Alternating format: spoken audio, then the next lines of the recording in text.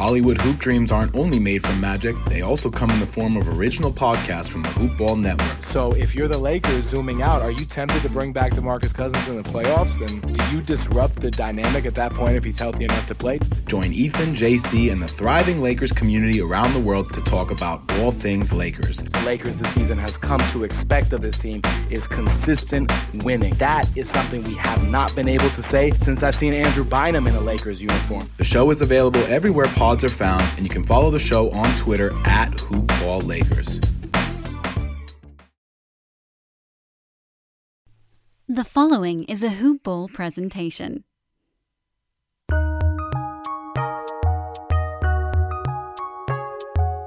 Welcome to the Fantasy NBA Today podcast.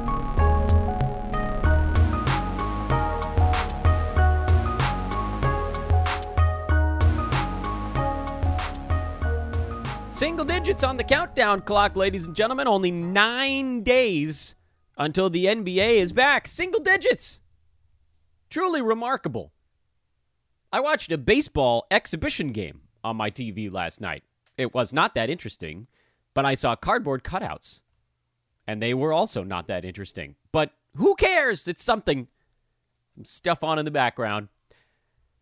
I don't know. I wouldn't say necessarily that my mood has dramatically improved here because there are so many other things that sort of kicking around inside my head related to, well, COVID mostly. But it does look like, on the whole, sports are sort of getting it right. Now, that dives into a much deeper discussion that we're definitely not going through on this podcast. But basically, the gist of it is sports organizations have the money to either create a bubble. 3 leagues have created bubbles. Or if you're baseball, lots of testing and a bunch of social distancing measures when teams are at the ballpark. And of course, that's like soccer, that's an outdoor sport. But unlike soccer, there isn't a whole lot of human contact in baseball. Everybody is generally somewhere between 60 and 200 feet away from one another, aside from the 3 people at home plate during most at-bats. So baseball has an opportunity here. The reason that I didn't feel like baseball could do it is that it's just relying on too many people to not break any rules. Like, where are teams staying when they're on the road? Is it a special hotel that's exclusively open to the traveling baseball team? There's so many exposures as teams start moving from city to city. They've done a great job with all the teams in their home markets, but that's a little easier because everybody can, if they're taking this seriously, and so far it seems like they are, they can just go home after the stadium. Go home. Don't go anywhere. Get your groceries delivered, wipe them down, do the whole spiel. But what do you do when you go on the road? Who's bringing you all your food? Where are you staying? That makes me a little bit nervous, which is why the bubble still feels like the way to maybe get it done. And for the NBA, we got news yesterday that they ran the whole battery of tests. They tested every single player in the bubble. 0 positive COVID tests yesterday. 0. That's amazing. And that's the way it was designed. You filter out any that may have been trying to get into the bubble on the front end. They bounce off the outside of said bubble. The couple of players that became contagious or symptomatic the day after arriving, who apparently were exposed, one would assume, right before going to the bubble after they tested negative and before they arrived, those guys were weeded out during those 2 days of quarantine in Orlando, and then everybody that made it out of their rooms is good to go. So far, so good. I don't know that actual scrimmaging and games should change things very much. The only thing that changes as teams start playing against one another inside these bubbles is that if something does break the bubble, it can spread faster. But you hope that daily testing can take care of that. Regardless, it's hard to look at anything that came out of yesterday as anything other than good news. Pretty much all the major sports came out and said, we have almost no positives.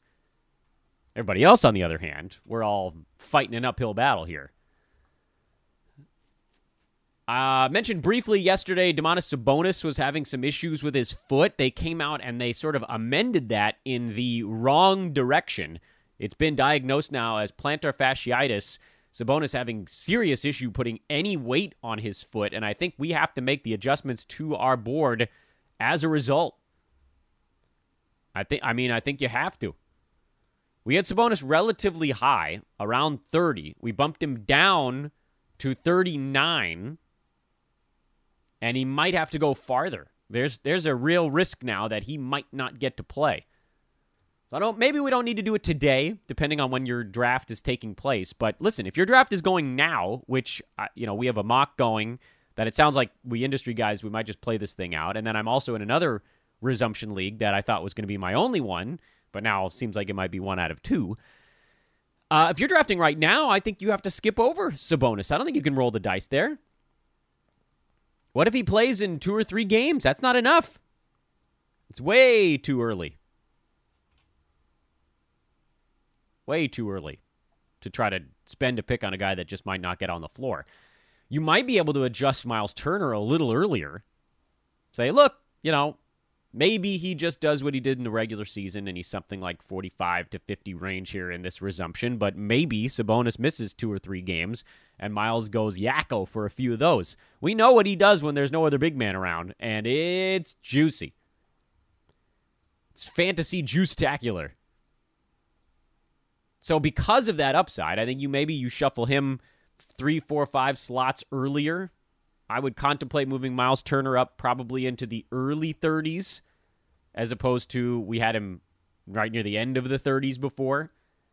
So, guys, bobbing and weaving, and this is all part of the process leading up to it. And it's why, it's hard to have these lists out there because you've got them in a bunch of different spots. You got to make sure you're updating them. And it brings me to something I wanted to promo here at the beginning of the podcast. I haven't even introduced the show yet, but we're going the promo first. And the promo is, finally, it took us some time to make sure we got all of the reCAPTCHA and email stuff set up properly, but at hoop-ball.com/newsletter is where you can sign up to get both my 9-category list that we've built here on this podcast, with input, by the way, from the great Mike Passador and the Hoop Ball staff, and Eric Ong's Points League board. Both of those lists completely free, and all you got to do is drop in your email. It's going to get emailed to you as opposed to being just floating around there on the website. So go to hoop-ball.com/newsletter, hoop-ball.com/newsletter, and fill it in. You'll get an automated email that should come within the next 5 minutes after you sign up, and then you've got both boards, Dan's board and Eric's board. Board.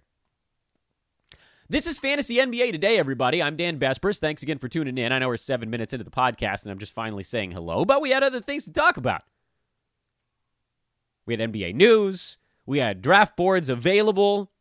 By the way, that's going to be running for the next 8 days, that promo, and then we'll shut it down once the resumption season gets going. So definitely go get it. Get it now. I don't know. I really have no idea how many of you are playing in these resumption leagues, but at least a handful of you. So go get the board.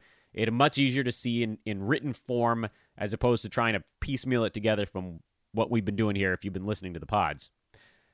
I am at Dan Bespers on Twitter, DanBesbris. Hoopball, of course, is hoop-ball.com/newsletter. See what I did there? Or at Hoopball Fantasy on Twitter. What we've been doing on the podcast, for those that haven't been listening, is going over the results of what was initially a mock draft and then became a real draft, I believe. I think that's where we're at now. Yesterday we got to pick 70 is where we left off. There were still a handful more that had occurred over the weekend, and then, of course, another chunk yesterday. I think it's at 101, something like that. So we'll continue our journey through these picks, and it continues to be pretty darn illuminating. In that, a lot of the guys are going roughly where you think they would, but there are quite a few guys that are going in wildly different spots. It's blowing my mind. But I guess at the end of the day, that's not that different than what happens during a normal mock draft, beginning of the season. I guess the reason this one blows my mind a little bit more is that we already know what these guys can do. We already know exactly what their role is this season. The only predictions, almost only, 90% probably of what we're doing in these mocks is predicting how many games someone's going to play. If it's a lot, they move up the board. If it's not many, they move down the board. That's it. Anywho, let's pick up where we left off. Let's keep motoring our way through. And actually, we may be able to do this again, which is nice now that I've got two things going. I thought that other draft started on Friday, so shows what the hell I know. We left off at pick number 70, which would have been me, Evan Fournier. That's right. That was the last pick we did on yesterday's show.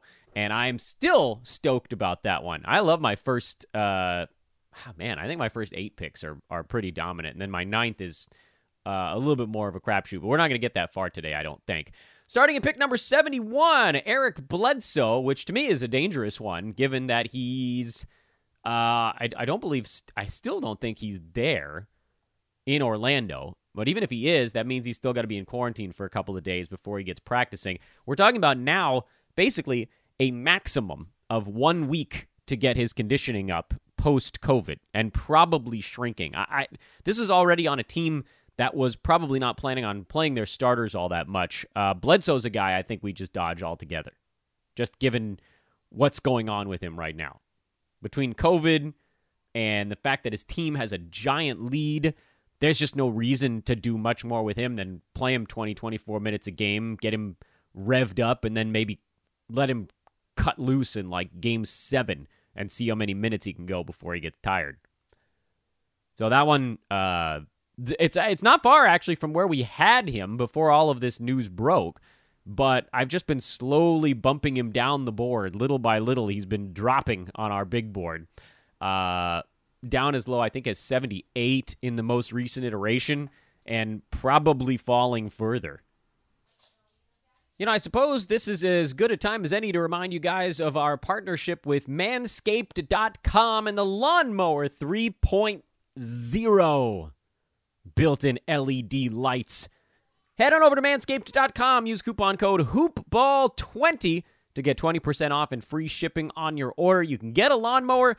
They've got razors, they've got boxers, they've got lotions, they've got powders, they got oil, they got everything, man. Check it out. Men's grooming products, the best of the best of the best. Really good stuff. Here's the thing.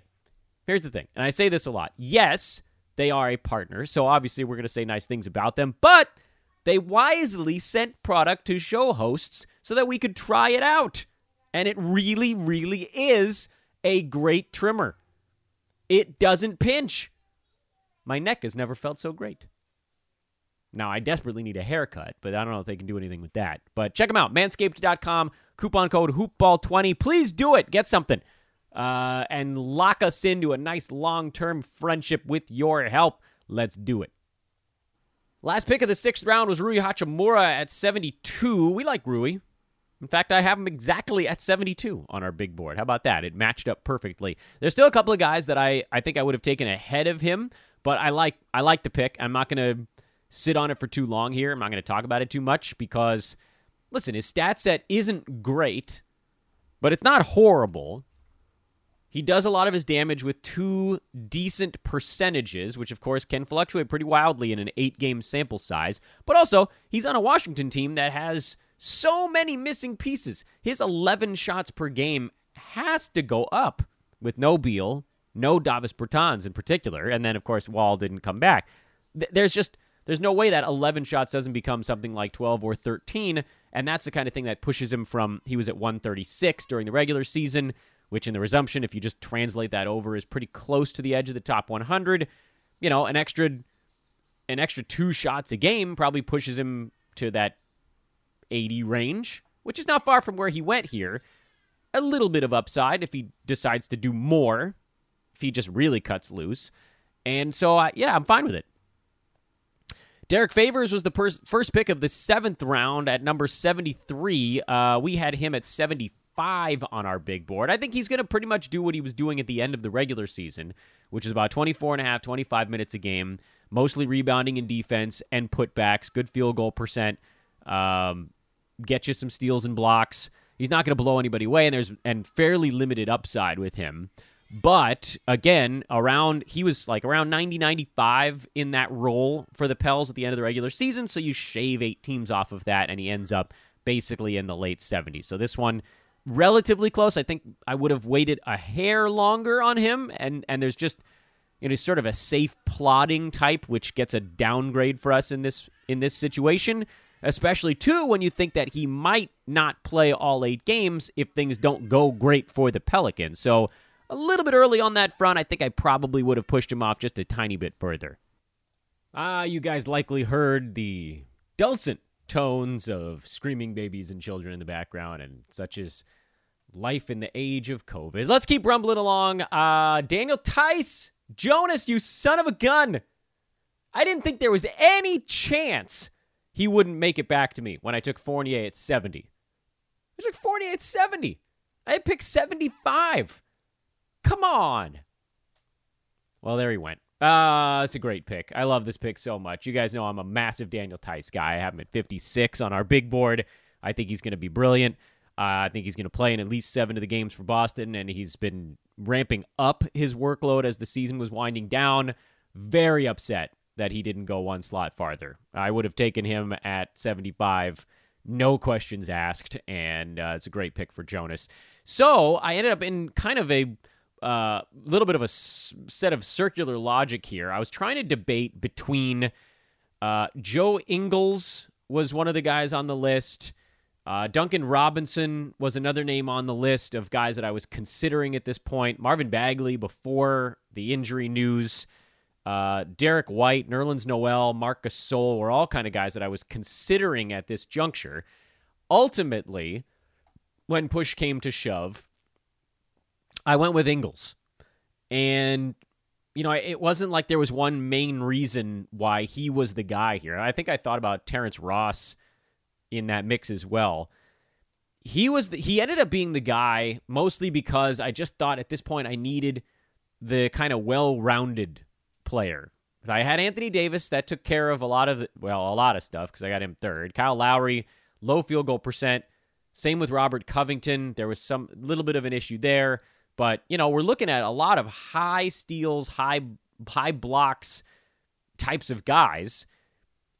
And, I got to a point in the draft here where I thought, look, my choices are, do I go hard into 3-pointers? I don't know. That felt like I was in pretty good shape there with Lowry and Covington early. And Fournier, most of the guys on my team can score at this point, so I don't know that I needed that. And so instead of going specialist style, which those guys a little bit are, Terrence Ross, Duncan Robinson, a little bit more lasered into a couple of key categories, I thought, look, Ingles taking the spot of Bojan Bogdanovic, not going to be the primary guy, but just finds a way to facilitate. So give me some assists, give me some rebounds, give me some steals, some threes, a little bit of everything. I'm not too worried about what his free throw percent is going to do. My team's not going to be that outstanding at free throws anyway, and it's sort of a little bit late to make a massive push there. Field goal percent should be fine, well enough. There are a couple of low ones, a couple of high ones, kind of balances out a little bit. Nobody that's, really dragging it up, so probably mid-pack in those. But look, here's one of the key differences. I really like my team. The percentages might not be great, but they also might be great because it's an 8-game sample size. And what if Rob Covington is hot for 5 of those 8 games? What if Kyle Lowry is hot for those 5 games? What if De'Aaron Fox plays well and he shoots 50%? Like, there are a lot of ways that things can go in an 8-game sprint. So anyway, I took Joe Ingles. I really don't expect massive things from him, but his role is certainly going to be larger now than it was during the regular season. And so you look at it and you're like, all right, I hope it's some facsimile, some poor man's version of what he did when Conley was out. Instead, now being more of a point guard style, he'll be more wingy. Wingy? Can we call it that? He's a little more wingy. Serge Ibaka went right after me at 76. Not a Serge guy right now. I know percentages-wise, actually, he's decent, and so usually that's my jam. But I have him at 89 on our big board. He was close to being cut in fantasy leagues before Marc Gasol got hurt. So I think a lot of people forgot that. Early this year, he was bad. His role was small. He goes hard when he comes in off the bench, but his minutes are just not going to be that high. If you're taking Serge here, what you're hoping for is that the Raptors are not going to go full bore on Marc Gasol, and that allows Serge to get from 22, 23 minutes up to maybe 25 or 26. But I don't think it'll be a whole lot more than that, not with them healthy. So, I'll pass on this one.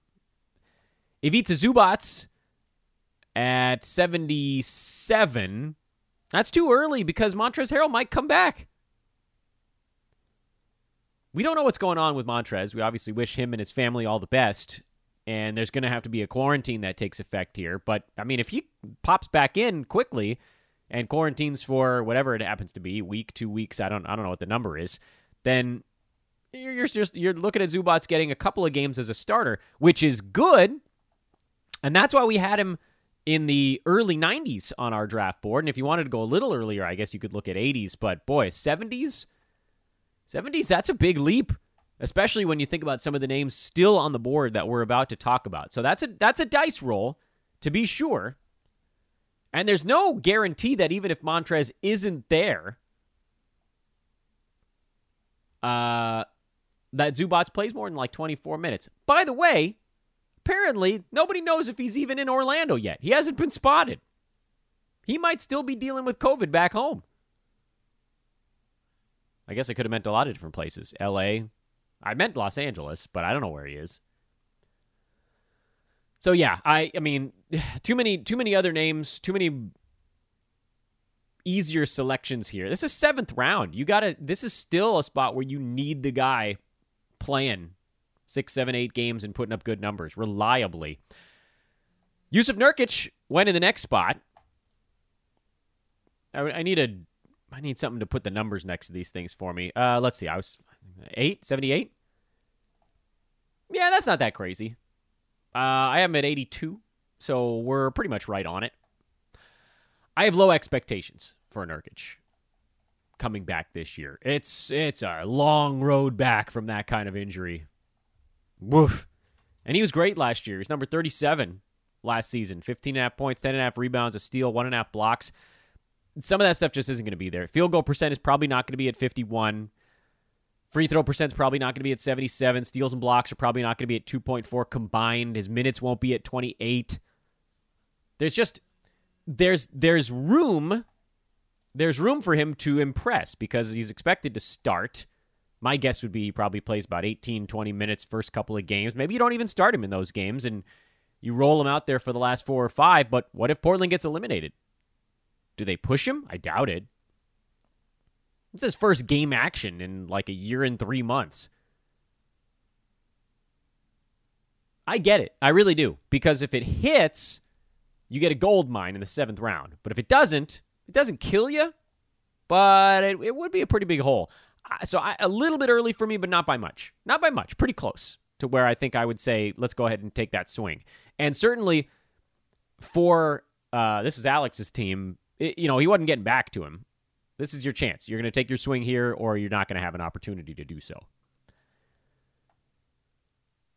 79, is that where we're at now? I've lost track. 79 is Duncan Robinson, and that makes a lot of sense. We actually have him at 71. He was very good in the 90s, I believe, during the regular season. Right? What the hell was his final season ranking this year? Let's make sure we get the numbers right on this one. D-Rob. 85, actually. A little bit ahead of that. Now, 85 in the regular season, replicate that now. That puts him, mid-60s, really. So, 79, quite reasonable pick. And I did strongly consider him at my spot a little bit earlier in this round because he'll hit you a ton of threes without toasting your percentages. But you know what? I just not into threes the way that we all used to be. They've become so prevalent that you can sort of just coast your way to the middle of the pack. It's hard to be bad at them. It's pretty easy to be good, but the thing with a guy like Duncan Robinson is he allows you to be better at threes without costing you field goal percent, but he just doesn't do anything else. You know? Decent percentages and a ton of threes. That's it. It's not fair, though. I like D-Rob. Like his game. Thought about taking him. Ultimately went the other way. Still, a good pick at this point. I like it. Montrezl Harrell went next. This was, I think, before he had to leave the bubble, so we'll just sort of refrain from breaking this one down. Obviously, now this would be not a good pick. Before, it was fine. This was within 4 or 5 slots of where I had him on our board, and he could potentially go even a little bit earlier if you think, hell, he's sort of a punt free throw guy, but maybe he shoots like 75% for these 8 games, and he could roll at a top 50 clip. But he might not be there. So, meh. Markelle Fultz, is this 81? I think we're at 81 now. Markelle Fultz, we have at 95. I still don't trust his fantasy game. And maybe he made some adjustments during the downtime. But from what we saw, and he was number 160 during the regular season in 28 minutes a game, there isn't a lot of room for additional minutes to be the difference maker for him. No 3-pointers, minimal rebounding, assists are fine, doesn't score a whole lot, field goal percent is fine, free throw percent is not great. He's just not really that good at anything yet in fantasy. Steals and assists, you look at and you're thinking, okay, those are the areas where he could maybe make a fantasy impact. It's why I was referring to him as a, fantasy-wise at least, a poor man's Elfrid Payton. Elfrid was 10, 5, and 7 with 1.6 steals, and Fultz was 12, 3, and 5 with 1.3 steals. And neither one of them hits a 3. Neither one of them can shoot a free throw. But Payton had the bigger rebound, assist, steals numbers, and that's why he was like 3 rounds ahead. So maybe that's where we get Fultz to during this resumption, is Elfrid Payton land with a slightly better field goal percent. So I don't know. I'm looking at him a little bit later. But again, you're getting into a spot of this draft where splitting hairs. You sort of go get your guy. I don't see the path for Fultz unless he did make an adjustment to his fantasy game. It's possible. His game could have grown during these 4 months off. We don't know. He's also dealing with, I believe he had COVID. I think he's just finally getting into full practices here now. So there's that looming over it. And Magic are healthy again. Remember, he saw some big activity. DJ Augustine missed some time. Marvin Bagley went at 82, which felt like a very reasonable pick until he was ruled out with another injury. That's just sad at this point. I don't know. Maybe he'll prove us wrong that he can stay healthy someday, but hadn't happened yet. Sheesh. Bogdan Bogdanovic at 83. We have him at 86, so that's fine. He's going to give you your traditional shooting guard stuff with somewhat capped upside because of some of the things in his game that just aren't that great, but he'll be fine. He's going to have a starter's job. He's moved in front of Buddy Hield on that team, and, he'll get to do some stuff. He's not going to be great. He's not going to be bad. I like Derek White at 84. Big fan of that one. We have him at 73. He was playing somewhat well at the time of the shutdown, and I do think that by partway through this resumption, he's getting starters minutes, and you'll probably get a good 4 powerhouse games out of him. Very much worth it at this juncture of a draft. 85 was Maxi Kleber. We have him a little bit later than that just because of capped upside. He'll be fine, but, plodder type. We're getting close to where everybody is a plodder type. We're not quite there yet, and so, I don't know. I mean, he'll have one big game when Porzingis sits 1 out of their 8 for sure. The other ones, he just sort of floats along. Top 100-y kind of guy. So he'll be fine. He'll probably end up relatively close to where he was picked here, but I don't know. Take a swing at this point. Now you're into the 8th round. Take a hack at it. Pick 86 was Zach Collins. That's a little bit more of a swing. We have him a little bit later than that on our board because I still don't trust his fantasy game, and they might prove me wrong. He might prove me wrong. I'd be totally fine with that. I actually never really mind skipping a guy when there's a big question mark about his fantasy game and then someone else getting the hit. That's not how we win on this podcast. I've never on this show tried to be the guy who got you the shiny toy first. Because you're going to miss way more than you're going to hit when you're shiny toy hunting in fantasy. That's not to say that Zach Collins won't be a decent bet to come back here. I don't know how his conditioning is. I don't know how the chemistry is going to be. I've got to think that with Portland desperately needing to win these games, Collins isn't exactly going to be the guy to just step up and do a bunch of stuff. Like, where are his looks going to come from? Dame, CJ, Nurk, Whiteside off the bench. What is Collins? At best, a fifth option. That's not a great spot to be in. So he's going to have to make it up by blocking a bunch of shots, but he's going to get pushed out to power forward if Nurkic is starting or Whiteside is starting. The only time he's going to be able to really do what makes him a fantasy relevant player is if those guys were off the floor, and I don't know how much time there's going to be where neither Nurkic nor Whiteside is out there. So I feel like it's a little bit capped. I wouldn't mind getting my hands on him a little bit later just to see what happens. But I'm a little bit less bullish, I think, than most. I mean, these guys had such a long layoff. Collins played 4 games at the beginning of the year, right? 3 games, 4 games? Terrence Ross at 87. I actually really like this pick. Ross was cruising at the end of the regular season. We have him at 70 on our big board. Lest we forget. Terrence Ross looked great. He was playing his best ball of the year when the regular season was winding down. Over the entire regular season, he was still fantasy relevant. Like, over the entire regular season at 103, if you take 8 teams out, take 27% of the teams away, that bounces him earlier than his draft position in this resumption draft. Remember, he just went at 87. 103 would translate earlier than 87. And if you look at the last roughly 20 games the Magic played, when they were rumbling at a higher clip, Ross was getting an extra shot and a half a game, and he was a top 75 guy. He's all about volume. He needs volume because points, threes are kind of what carries him. Free throw percent. He needs to be doing stuff. He needs to be getting shots. I like this pick a lot. If he had gotten back to me, I would have taken him. Not that close, but, you catch my meaning. So I like this one. This is a good pick. Troy Brown Jr. went at 88, right? Is that where we're at? I need to write these numbers down. Idiot Vespris. Troy Brown Jr. at 88. I got no problem with that one. He's in my... I have him a tiny bit later, but it's possible. We've been hearing good things about him in the Wizards. There's just all kinds of fantasy stuff to gobble up. And honestly, there just aren't that many guys on this board that I would have taken ahead of him there. A handful, maybe, but I got no problem with Troy Brown. I think he could be really interesting. He might be a miss, but he's got upside. And you start to take some swings here in the 8th round. Victor Oladipo at 89. We're almost done for the day. We're going to stop at 90 today. Victor Oladipo at 89. I like that one. Now that it sounds like he's playing, I don't know that he's necessarily going to pick up where he left off, but there's a lot of room for upside here. In fact, I'm frankly surprised he fell this far. Maybe I forgot about him. He's one of the guys I think I probably would have taken ahead of Troy Brown just because you know what his role is if he's okay.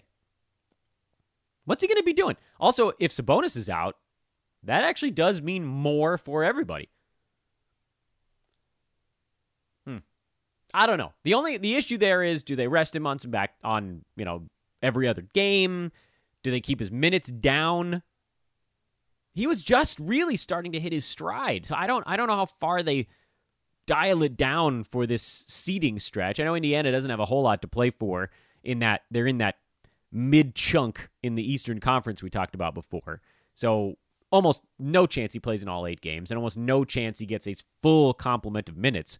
But he could blow past 89 in a resumption league with his eyes closed. And then Paul Millsap was number 90, and that'll be the last pick we talk about on this one. I'm totally fine with that. It feels like he's basically a sure bet to get right around his ADP. This is a good pick if you've already taken some swings, which I don't know that this team necessarily has, but to me, this is like what you would do in the 8th round of a resumption league if you wanted a guy that you could just be like, okay, There's going to be a game where he plays 32 minutes, and then there's going to be a game where Jeremy Grant gets hot and he plays 20. And at the end of probably the 7 out of the 8 games he plays, he'll be around a top 90 guy. And that's good. That fills out a roster. No problem with it. We had him, I think, a tiny bit earlier than that on our board. So, digging it. And that's about... Yeah, I think that's about where we'll put a pin in it for the day. Maybe tomorrow we'll finish it up and start talking about the other one. Oh, mock drafts. It's nice to have this type of stuff. Nothing really at the end of this deal. We'll get you in, get you out, get you on with your life. Hey, you might not even need to listen to today's show on 1.5 speed. Wink, wink, nod, nod. I don't know what day of the week it is. It's Tuesday. Thank you, phone. Enjoy your Tuesday, everybody. This is Fantasy NBA Today. I'm Dan Vespers, and hit me up on Twitter, @Dan Vespers, DanBesbris. Listen to some of our amazing new pods. DFS Today is back. There you go. There's my promo at the end. All right, talk to you tomorrow. See you guys.